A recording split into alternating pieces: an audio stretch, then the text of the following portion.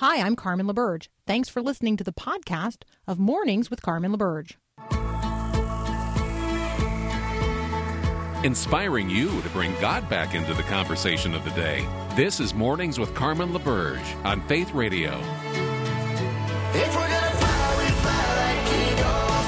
Arms out wide. If we're gonna fear, we fear no evil. We will rise. By your power, we will go. By your spirit, we are bold. If we're gonna stand, we stand as giants. If we're gonna walk, we walk as lions. Well, again, good morning, and thanks for listening to the Best of Mornings with Carmen on listener-supported Faith Radio. I'm her producer, Paul Perot. Yeah, I told her, we won't be doing regular shows. Let's just play some of the best conversations of the past year, because actually she's getting ready for a big event tomorrow night on our Facebook page, the Faith Radio Facebook page and YouTube channels. It's her live stream event. That's called Strength for Today, Hope for Tomorrow. Hope you tune in for that tomorrow night at 7 o'clock. It's for 2 hours, 7 o'clock Central. All the information at myfaithradio.com. Having one of those days. I think I need more coffee. Anyway, hey, coming up, some great conversations from this past year. We'll get to one with I tell you, it was an important conversation we had with KJ Ramsey. I'll tell you about that in just a moment. But as Carmen often does when she starts out the show, where in the Word are you? Well, today, thanks to Spurgeon again, I'm moving around and I'm in Ecclesiastes chapter 7, verse 8. Spurgeon focusing on the phrase in there, better is the end of a thing than its beginning. And here's what he wrote about it. Again, Spurgeon just had a way with words. Look at David's Lord and Master. Consider his beginning. He was despised and rejected by men, a man of sorrows and acquainted with grief. Then look at the end. He sits at his Father's right hand, waiting until his enemies are made his footstool. As he is, so we are also in this world. You must bear the cross, or you will never wear the crown. You must wade through the water, or you will never walk the golden pavement. Cheer up then, poor Christian. Better is the end of a thing than its beginning. View the creeping worm, how contemptible its appearance. It is the beginning of a thing. Mark that insect with gorgeous wings, playing in the sunbeams, sipping at the flowers, full of happiness and life. That is the worm's end. You are that caterpillar, wrapped up in a chrysalis of death. But when Christ appears, you will be like him, for you will see him as he is. Be content to be like him, a worm and no man, that, like him, you may be satisfied when you wake up in his likeness. The rough-looking diamond is put upon the wheel of the gemsmith. He cuts it He cuts it on all sides. It loses much that seemed costly to itself. The king is crowned. The diadem is put upon the monarch's head, accompanied by the trumpet's joyful sound. A glittering ray flashes from that corner, and it beams from that same diamond that was so recently fashioned at the wheel. You may venture to compare yourself to such a diamond, for you are one of God's people. And this is the time of that cutting process. Let faith and patience have their perfect work. For in the day when the crown is set upon the head of the king, eternal, immortal, invisible, one ray of glory shall stream from you. They shall be mine, says the Lord of hosts, in the day when I make up my treasured possession. Better is the end of a thing than its beginning. Actually, a lot of people are kind of thankful better is the end of 2020. We're close to that. And I think we're done with the word unprecedented. I don't know about you. I'm kind of enough of that word. It has been a hard year. But, there are actually some signs of hope with, the vaccines that are coming out and such. But for many, COVID is far from their top concern right now as we're winding down 2020. They're dealing with chronic health issues or mental health issues that have no cure or effective relief. And you're wondering, where is God in those situations?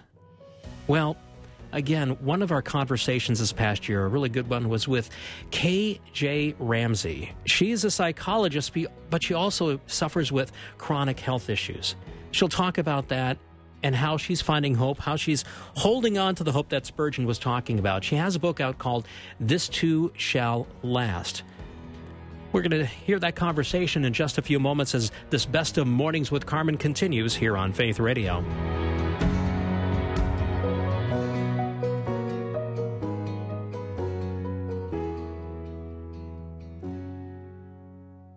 Bless the Lord, my soul. Oh, my soul. Worship his holy name. Joining me now, KJ Ramsey. I want you to visit her online at kjramsey.com and across social media at KJ Ramsey Writes. KJ is a therapist. She is a writer. She describes herself as a recovering idealist. She's also the author of a new book, This Too Shall Last, Finding Grace When Suffering Lingers. KJ, welcome back to Mornings with Carmen. It's great to be with you, Carmen.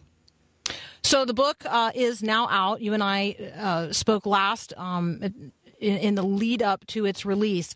I'm curious to know, as people who have experienced chronic illness and long-term suffering have engaged with this material, tell us a story about something you've heard. Ooh, that is a great question.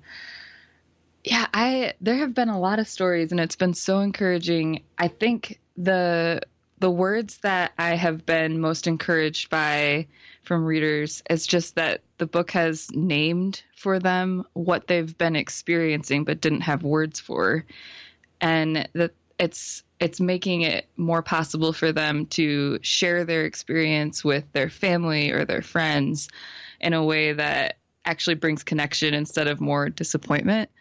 So that's more of a across the board. There's been a lot of encouraging words like that. It's really meant a lot to me. So, for folks who are not familiar with your story, can you just share with them? I mean, you've experienced chronic illness, and when this conversation, I think, started, you, like the rest of us, were thinking that you would get over it, that there would be an antidote, that the suffering would end, and you learned something very different along the way. Right. Yeah. So I live with ankylosing spondylitis, AS, a autoimmune disease, and I've had it for 11 years. And like you said, Carmen, when I first got sick, I was 20 years old, and it came out of nowhere. And I think, like most of us, when something descends into our life like that, you think that it's going to be short term, and you pray for rescue and healing and relief. And for me, that has not been the case, although there's been times that are better than others. But in those 11 years, I haven't had one day without physical pain. But I have found that it's in my pain and having to care for my body as it is now that I most can experience Jesus as with me. And I don't know if I would have discovered that any other way. The book is This Too Shall Last, Finding Grace When Suffering Lingers. KJ, if you could talk right now to a listener who is experiencing the kind of depressive isolation that comes with long-term suffering, what's the invitation to that individual in terms of opening themselves to the presence of God? So the invitation to you who are in the midst of despair or darkness because of suffering that just doesn't seem to go away is that God sees you and accepts you right where you are, that you don't have to lift yourself out of this cloud in order to be worthy of his love again, that because our God went to the absolute lengths of death and life and pain in a real body, where you are is not outside of his reach. And if you could let yourself look to him from where you are, the light will be there. Where you are is okay. that's where I would start. Starting where you are, I think that's one of the huge lessons of this book, right? That I can't start from a place that I am not. And I can't will myself or wish myself to be somewhere I am not. The opening chapter of the book, and again, the book is This Too Shall Last, Finding Grace When Suffering Lingers. KJ, the opening chapter is about dissonance. It's this, the subhead, the clash of suffering in a crescendo culture. We do not have a category in our culture for those who suffer long. No, we don't. We do not. And it causes so much shame and confusion when you do, because when you suffer and it doesn't go away, in a culture where we believe we can fix everything with just enough effort or money, you think that there is something deeply wrong with you.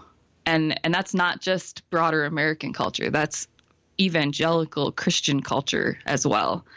So I believe it's incredibly important to name the suffering that stays so that we can start to see that perhaps it's not our fault and perhaps there is a way forward with it along that it goes with us. But yeah, you're absolutely right. We don't have categories, and it's to our absolute detriment. I am talking with author, writer, and therapist KJ Ramsey. The book is This Too Shall Last, Finding Grace When Suffering Lingers. I want to encourage you to connect with KJ via her website. It's a little bit of a one-stop shop there, kjramsey.com. You can sign up there for a newsletter. You can begin listening to her podcast. KJ and I will be right back.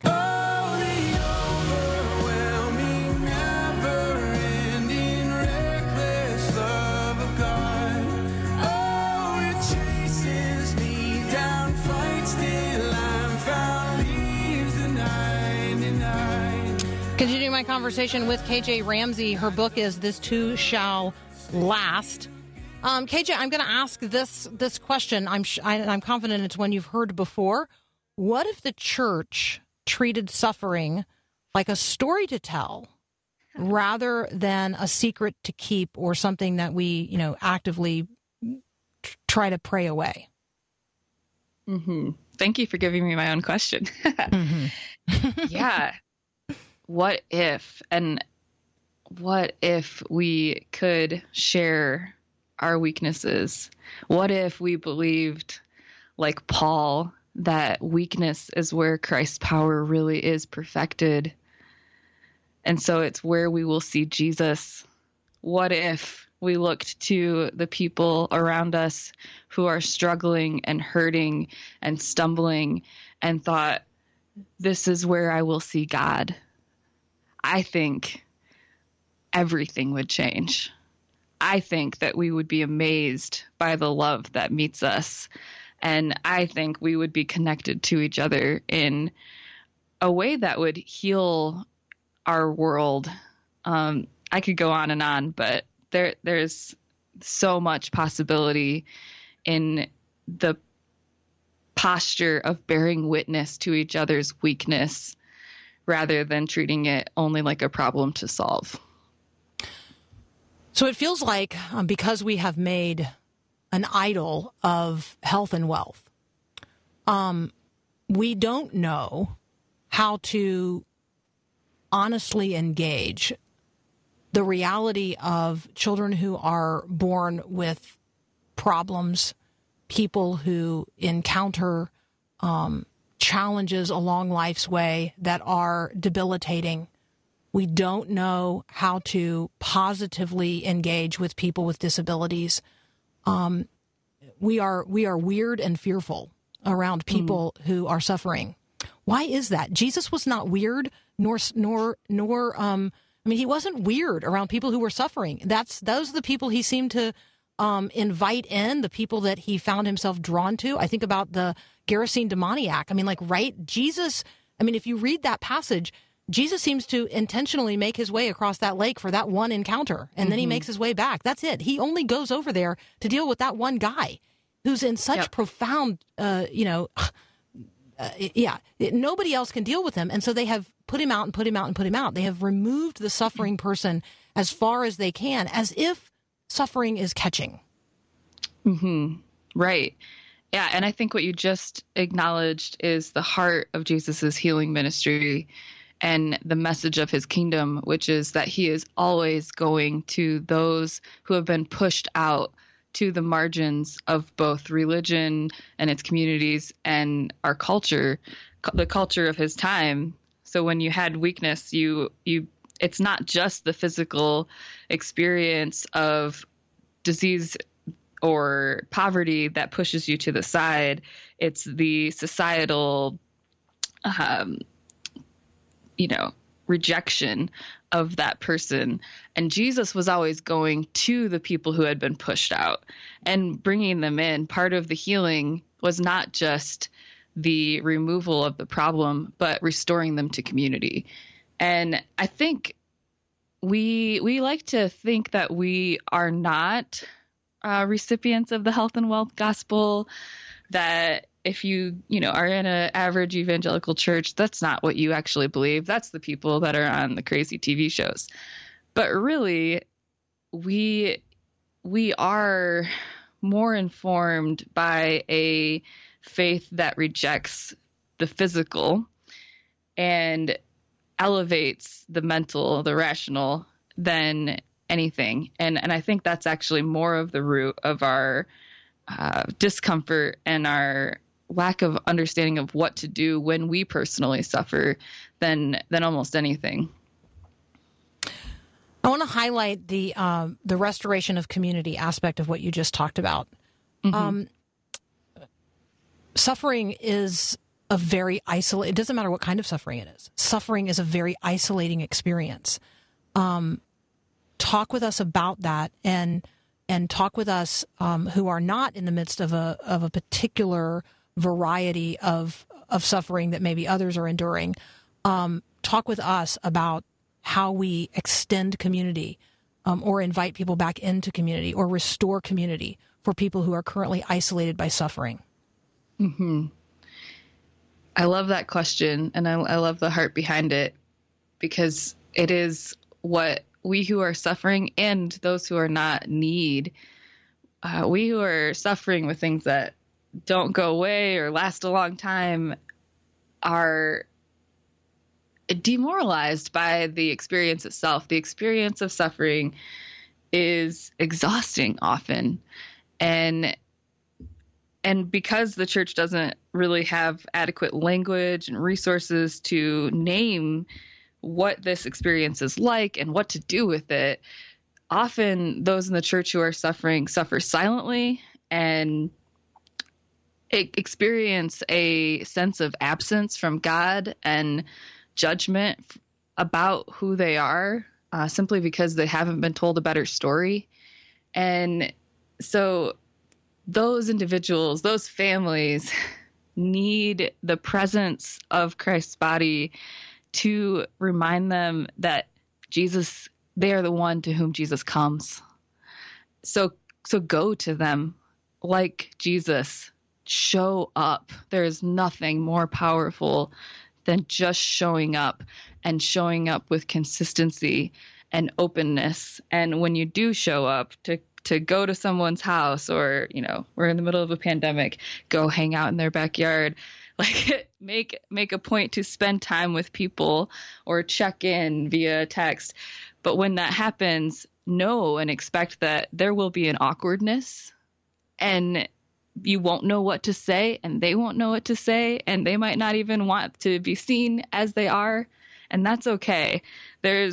I think there's nothing more powerful than the space where things are awkward and we really don't know what's here and how to navigate it. That is where the holiest, most beautiful love can be formed, I think. So embrace these awkward moments, but show up.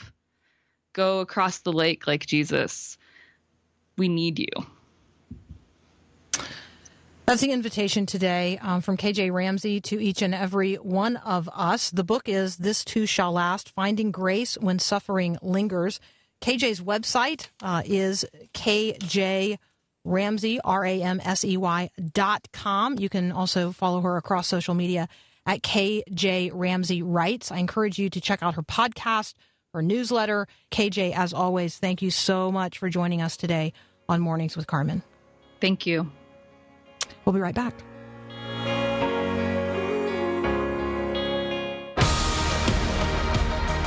Well, again, thank you for listening to this Best of Mornings with Carmen LaBerge. I'm Carmen's producer, Paul Perot. She's taking some time off, except, she will be joining us on tomorrow night, New Year's Eve night, for a special live stream event. You can find out more about that at myfaithradio.com. It'll be on our Facebook as well as our YouTube channels, but all the information there at myfaithradio.com about Strength for Today, Hope for Tomorrow. That's tomorrow night with Carmen LaBerge and guests, and you, hopefully, as well. I think when you joined Facebook or Twitter or some of these other social media platforms way back when, it was wonderful. Reconnecting with friends, sharing cat videos, stuff like that. Really when social media companies started, the idea they had was to make it easier for us to connect with others, old high school friends and such, build relationships, build understanding. But as we've witnessed, especially in the last several years, those with agendas have co-opted the platforms and used them to drive their agendas and try to cancel those who disagree with their views. Journalist and thinker Rod Dreher says, well, this isn't exactly new. This has happened in the past, but our technology has made it harder to resist and hold on to truth and reality in our day. Now, earlier this year, he released a book called Live Not by Lies. Earlier this month, he talked to Carmen about his book, and we're going to hear that in about 5 minutes, that conversation here on this Best of Mornings with Carmen on listener-supported Faith Radio. Lose 20 pounds in 2 weeks. Get cash now. Earn your degree in 7 days. Any of these suspicious promises sound familiar? Hi, I'm Mark Gregston with Parenting Today's Teens. We live in a world that wants things fast. Everything's got to be instantaneous. We don't have the time or the patience to wait. Let's be honest, though. While promises like these sound great, they're unrealistic at best. The same is true for making changes at home. If there are deep-rooted issues in your family and a complete 180-degree turnaround is in order, be prepared. There's no quick fix, no instant remedy. Now, don't get me wrong. Change is possible for your family, but real transformation won't come without steady perseverance. Check out the articles, books, and parenting tips from Mark Gregston, available on Facebook and at parentingtodaysteens.org.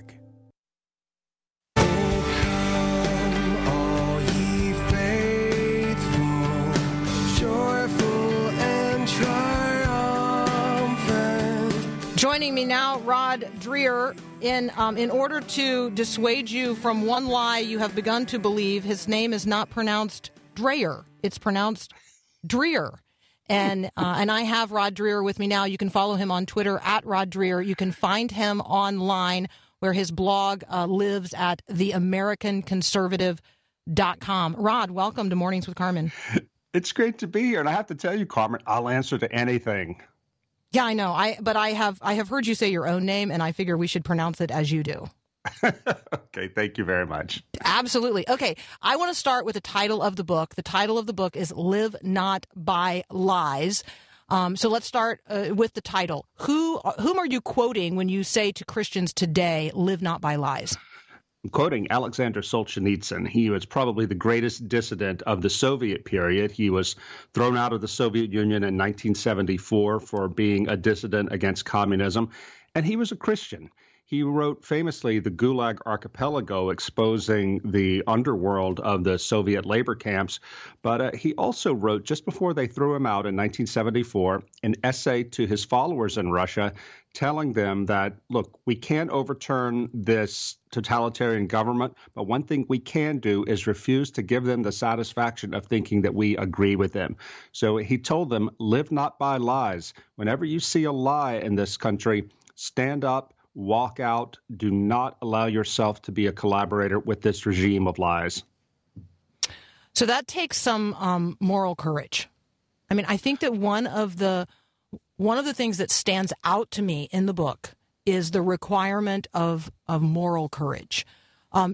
This is a book that is a lot of stories of people whom you came to know after one old woman made what seemed at the time a pretty crazy declaration. So tell people sort of how this all started for you, and then I want you to share some of the stories of the people you met along the way. Sure. I got a call back in 2015 from a doctor in Minnesota. He said, "Sir, I've got to tell somebody this. You're a journalist, so I'm going to tell you. My mother," he said, "is very old, lives with me and my wife. When she was young, before she came to America, she was born in Czechoslovakia, and she spent 4 years in a communist prison camp for practicing her Christian faith. She's now telling me and my wife that the things she sees happening in America today remind her of what things were like when the communists first came to power." Well, I thought that was pretty crazy. I thought maybe the old lady she's gotten really old. She watches a lot of cable news and is kind of frightened. But Carmen, I made it my business over the next few years, as I would travel around the country, if I would meet somebody who had grown up in the Soviet bloc, I would put the question to them, does the things that are happening in America now remind you of what you left behind? Every single person said yes. And if you push them further, they'll get really angry that Americans just don't believe them. Americans think it can't happen here. Their message is it absolutely can. Okay, so when you say that, when you make that statement, it could happen here. There are just a lot of people who are like, okay, that guy is just, he's a pepper picker. He's just, he's just always looking for the dark clouds and the ominous threat. You're not the one who sees necessarily the dark clouds and the ominous threat. This book is about reading the signs of the times, and it's about the witness and testimony of other people who can now look back on their own experience and say, this is actually very, very similar. Talk about the cultural realities, the trends in pre-Soviet, pre-communist communities that are very similar, that are duplicated today. And then we have to talk about the fact that we're not necessarily talking about, being overcome by communism. We're talking about being overcome by soft totalitarianism. I know that's a lot to talk about, Rod, but I know you're prepared to do it.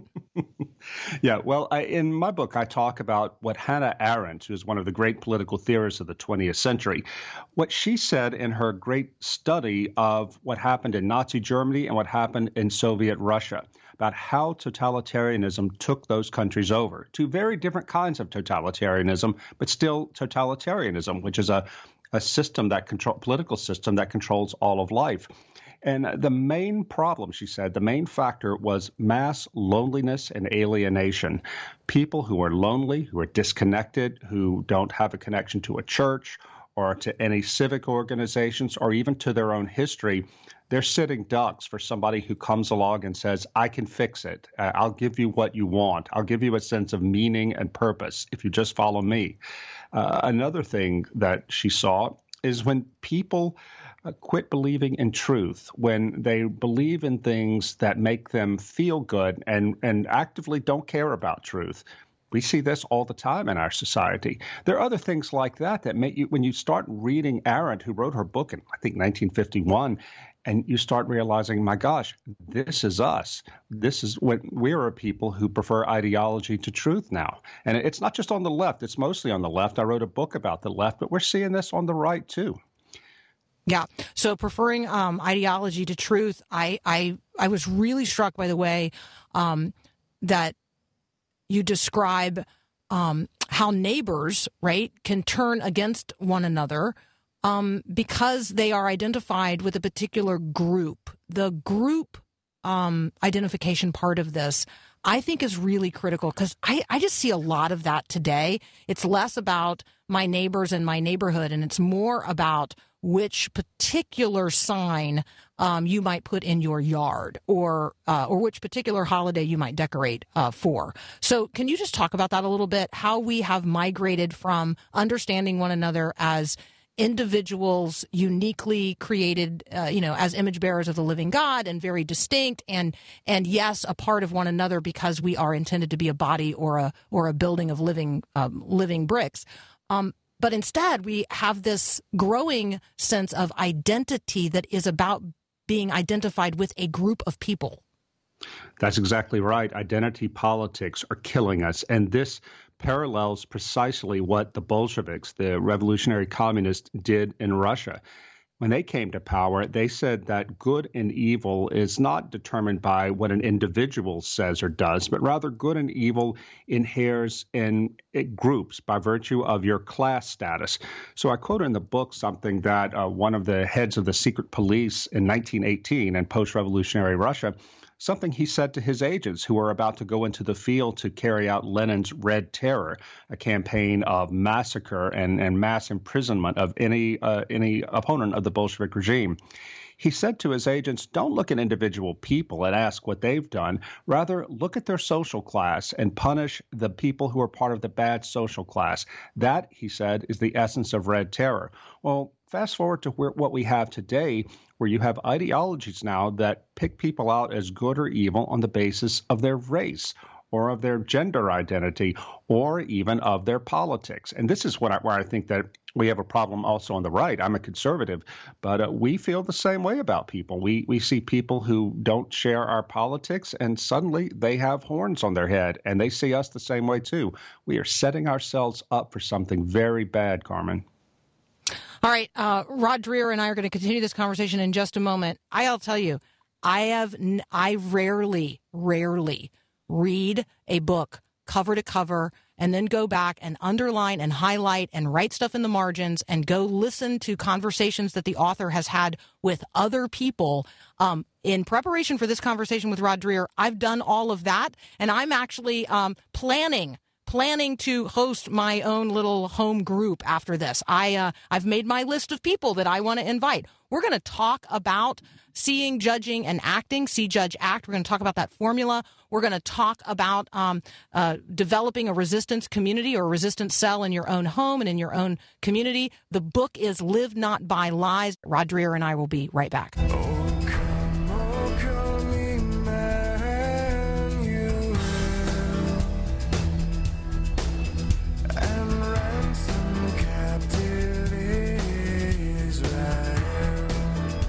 Continuing my conversation with author Rod Dreher, you should follow his blog at The American Conservative. You should follow him on Twitter at Rod Dreher. You can download for free the study guide for Live Not by Lies, and you can get it at both of those places by contacting him on Twitter or by going to The American Conservative, and it's right there as well. Let me just go ahead and say, Rod, the text line is blowing up. I have tilled the soil of my audience's heart for your book, because these are conversations we have all the time. I am frequently pointing out the delusion that we are being asked to participate in the culture. I frequently point out the dangers and the realities of a growing surveillance state.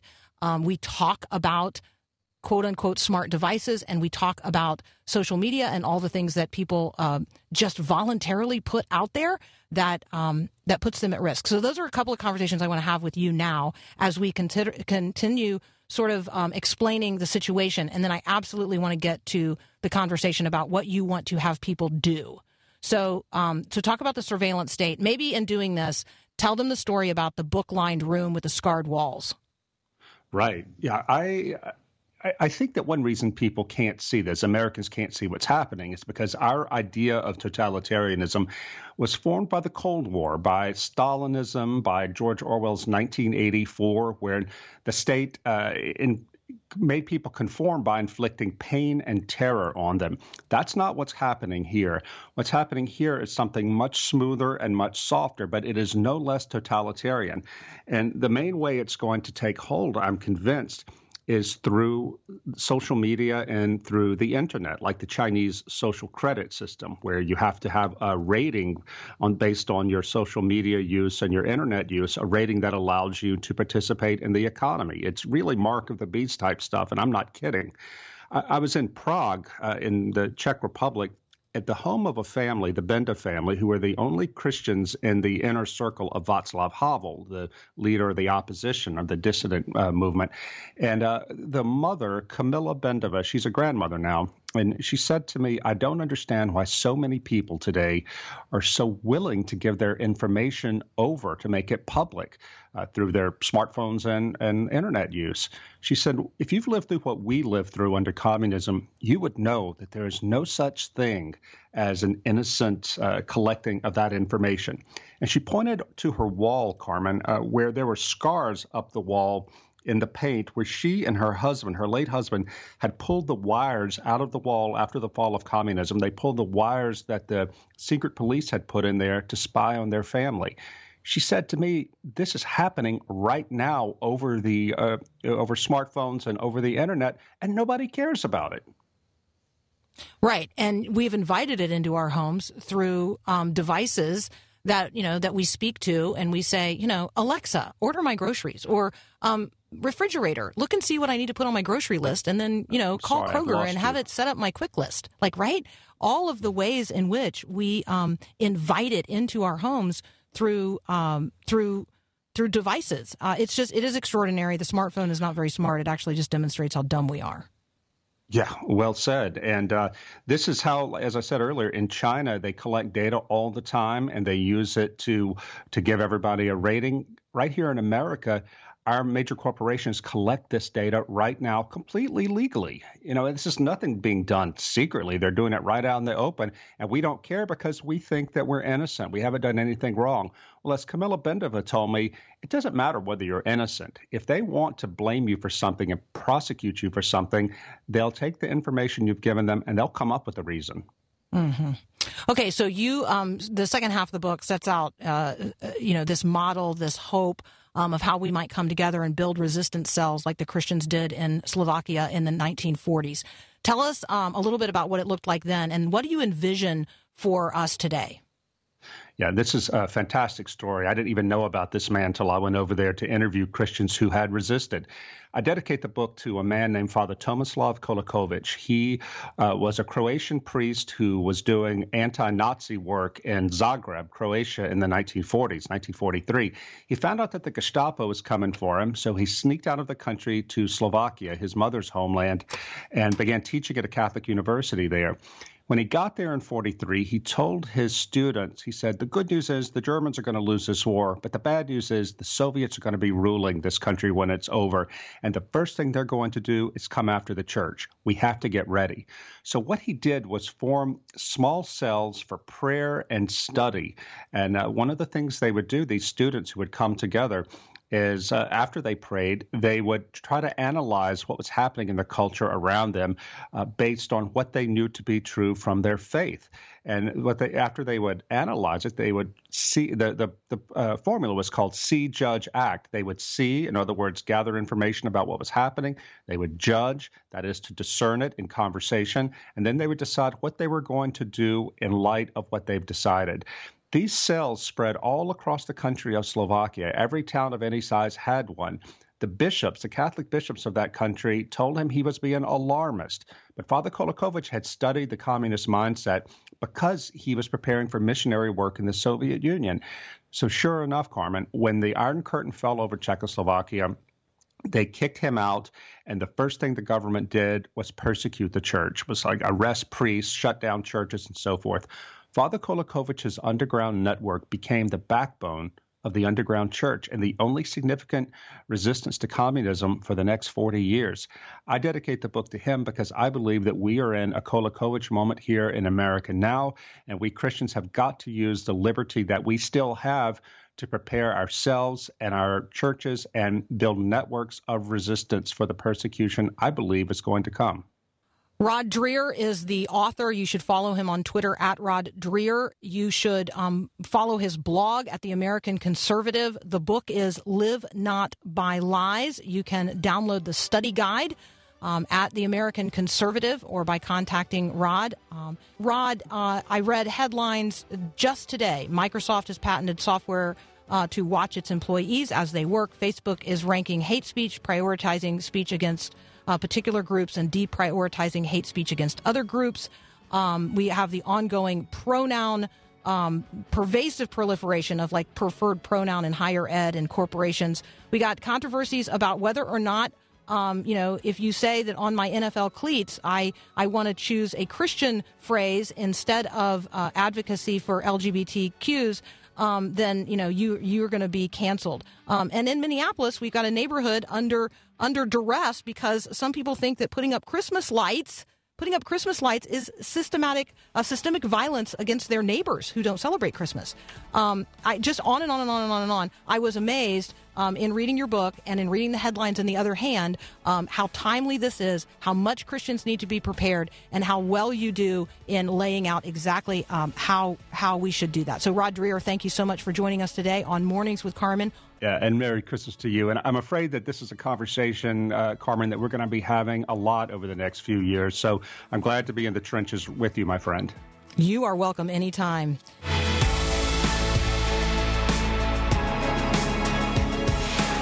This is a best of Mornings with Carmen LaBerge on Faith Radio. I'm Paul Perot. This week, enjoying some of the best conversations Carmen had during 2020, and more coming up in just a bit. Remember, though, tomorrow night, the special Strength for Today, Hope for Tomorrow live stream event with Carmen on Faith Radio's Facebook and YouTube channel. She and her guests will help you pray out the old year and pray in the new. Starts at 7 p.m. Central, 8 p.m. Eastern for about 2 hours. Hope you join us. All the information about the Strength for Today, Hope for Tomorrow live stream event, you can find it at myfaithradio.com. Now, Carmen will be back on Monday with more great conversations on Mornings with Carmen, something she's able to do because of you and your financial support. Mornings with Carmen and Faith Radio is listener-supported. So as we're here in the final couple of days of 2020, you're looking at making special year-end gifts to various ministries.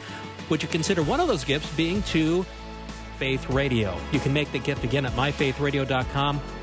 I did see other organizations in the news like Salvation Army.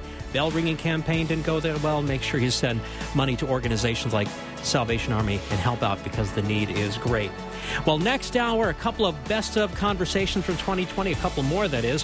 First up, what can a Christian who struggles with same-sex attraction teach us not only of the reasons for, but the beauty of God's design of male-female marriage? Turns out, a whole lot. Don't believe me? An amazing conversation with Lori and Matt Krieg is up next as Mornings with Carmen continues in about 5 minutes here on listener-supported Faith Radio.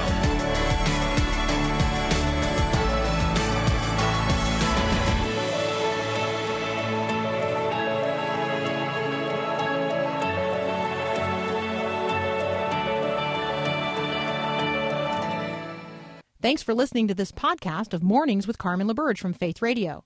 If you haven't, you can subscribe to automatically receive the podcast through iTunes or the Google Play Music app. That way, you never miss an episode. It's also available anytime at myfaithradio.com.